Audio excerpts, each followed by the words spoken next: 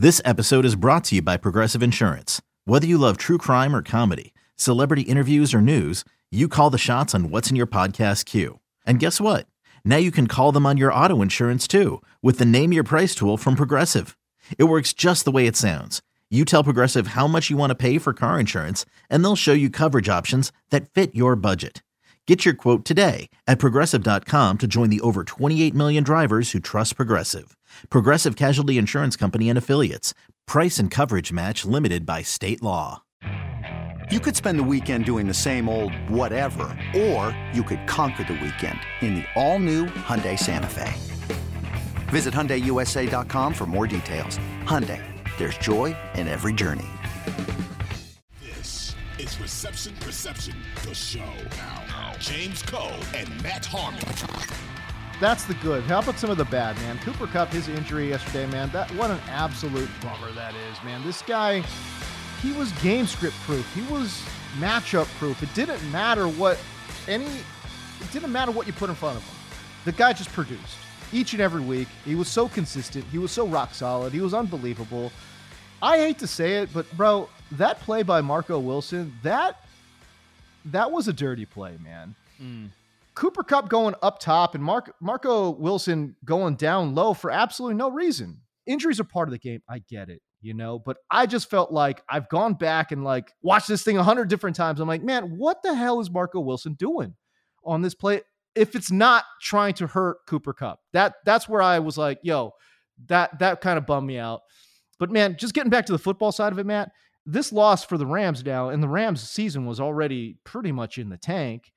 It just feels like it's just done now. Yeah, because we've all seen the stats about, okay, here's what Matthew Stafford is throwing to Cooper Kupp versus what he's throwing to everybody else. He has 2 touchdowns to non-Cooper Kupp players, and they're both to Allen Robinson and nobody else, right? That's how bad things have been in this passing game, beyond what Cooper Kupp is doing. And I'm with you, man, that I know the reports are kind of encouraging right now. Okay, yeah, they're not going to, he's avoided the major injury, right? I saw Edwin Porras from Fantasy Points say the worst case scenario after that was that he had a fractured ankle. The best case is he has a high ankle sprain. It's I don't love that the best case scenario is a damn high ankle sprain, right? And I'm a little concerned that we'll get to because number one, how are the Rams going to score any points without Cooper Kupp? Beats me. And then we're going to get to a point where what if they lose? What if he's out the next 4 weeks? They lose all 4 of these games. Aren't they going to get to a point where it's what are we bringing him back? His season could be over, even if he's healthy around week, 15 or something like that. Where you're going to bring him back just to put him out there for nothing, right? For a nothing season where the Rams are careening towards irrelevance fast.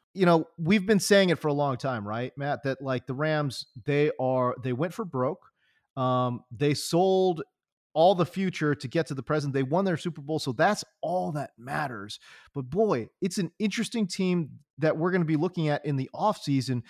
If the Rams stay aggressive, what do they do? Do they try to keep that championship window open, or do they just blow this thing up and just try to rebuild? The Rams have a second and a third round pick. Yeah, the first round pick is traded to the Lions for Matthew Stafford. They don't have a fourth or a fifth. They should have this year's fourth rounder for Sony Michel. God, jeez. Why? Yikes. By the way, the Rams 2023 first round pick is actually higher right now than the Lions own 2023. Wow. They have the 7th overall pick. Detroit would currently have the 11th overall pick. Dang. Just Detroit's based on sitting pretty. God, that's brutal. Yeah, that's the thing about the FM picks thing, the trade and all the draft picks. And by the way, don't forget they offered at the trade deadline, they offered 2 first round picks to Carolina for Brian Burns. That's right. Yeah. Because dude, I don't know that this team has rebuild in its DNA. I don't know that they ever are going to be thinking okay, we have to turn the page to what's next, because I don't know what's next. And they are going to have some hard questions to answer in the offseason because and here's the deal, man. If the Rams had let's say average, or maybe even slightly below average NFL offensive line, are we having this doom and gloom conversation with the LA Rams right now?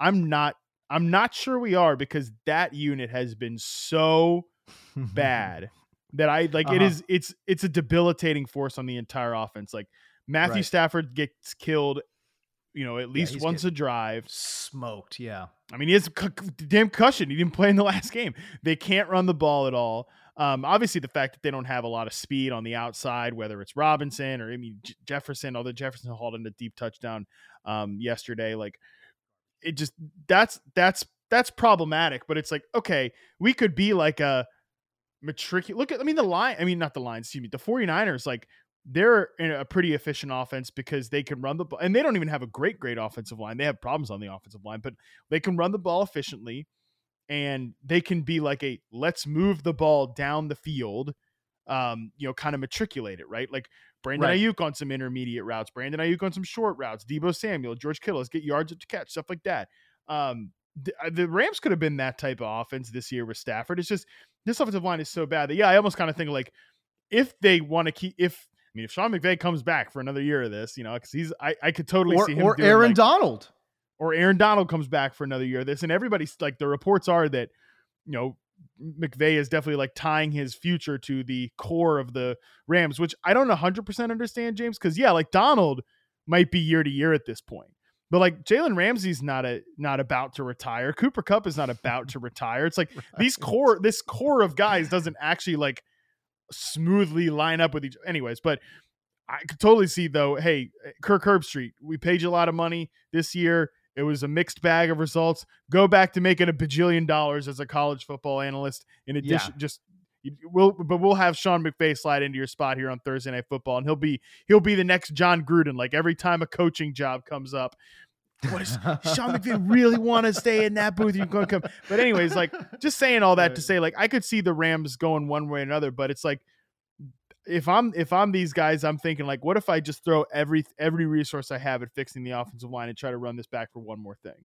When you need mealtime inspiration, it's worth shopping Kroger, where you'll find over 30,000 mouth-watering choices that excite your inner foodie. And no matter what tasty choice you make, you'll enjoy our everyday low prices, plus extra ways to save, like digital coupons worth over $600 each week. You can also save up to $1 off per gallon at the pump with fuel points. More savings and more inspiring flavors make shopping Kroger worth it every time. Kroger, fresh for everyone. Fuel restrictions apply. They could, but man, there's just a lot of question marks. And I think the O-line is probably, it's up there for sure. And I really can't believe that like a 40-year-old Andrew Whitworth was the one guy holding this whole unit together. That's nuts to me. You know what I mean? Like what happened? Yeah. I think there's other problems. Like, just Havenstein's played worse this year. They've had injury. Like that's another thing too. It's like, they had injuries to an already weak unit. And when you come in with an offensive line that's bad and certainly, one of the 5 worst in the NFL, and then you get hurt, right? Like nobody has enough quality offensive line to field a lot of depth there, even if you're a good offensive line. So just a unit that was destined to fall apart, man. And like, this is one of those things, like who's the fantasy winner? Who gets the boost now that Cooper Kupp is out? Nobody. No one. Absolutely no one. I've talked about this on various other teams, but now the Rams to me just enter into this like fantasy dead zone. Like no fly zone, baby. There's like not a single player that I am interested in. I don't care about the running backs. I don't care about the wide receivers.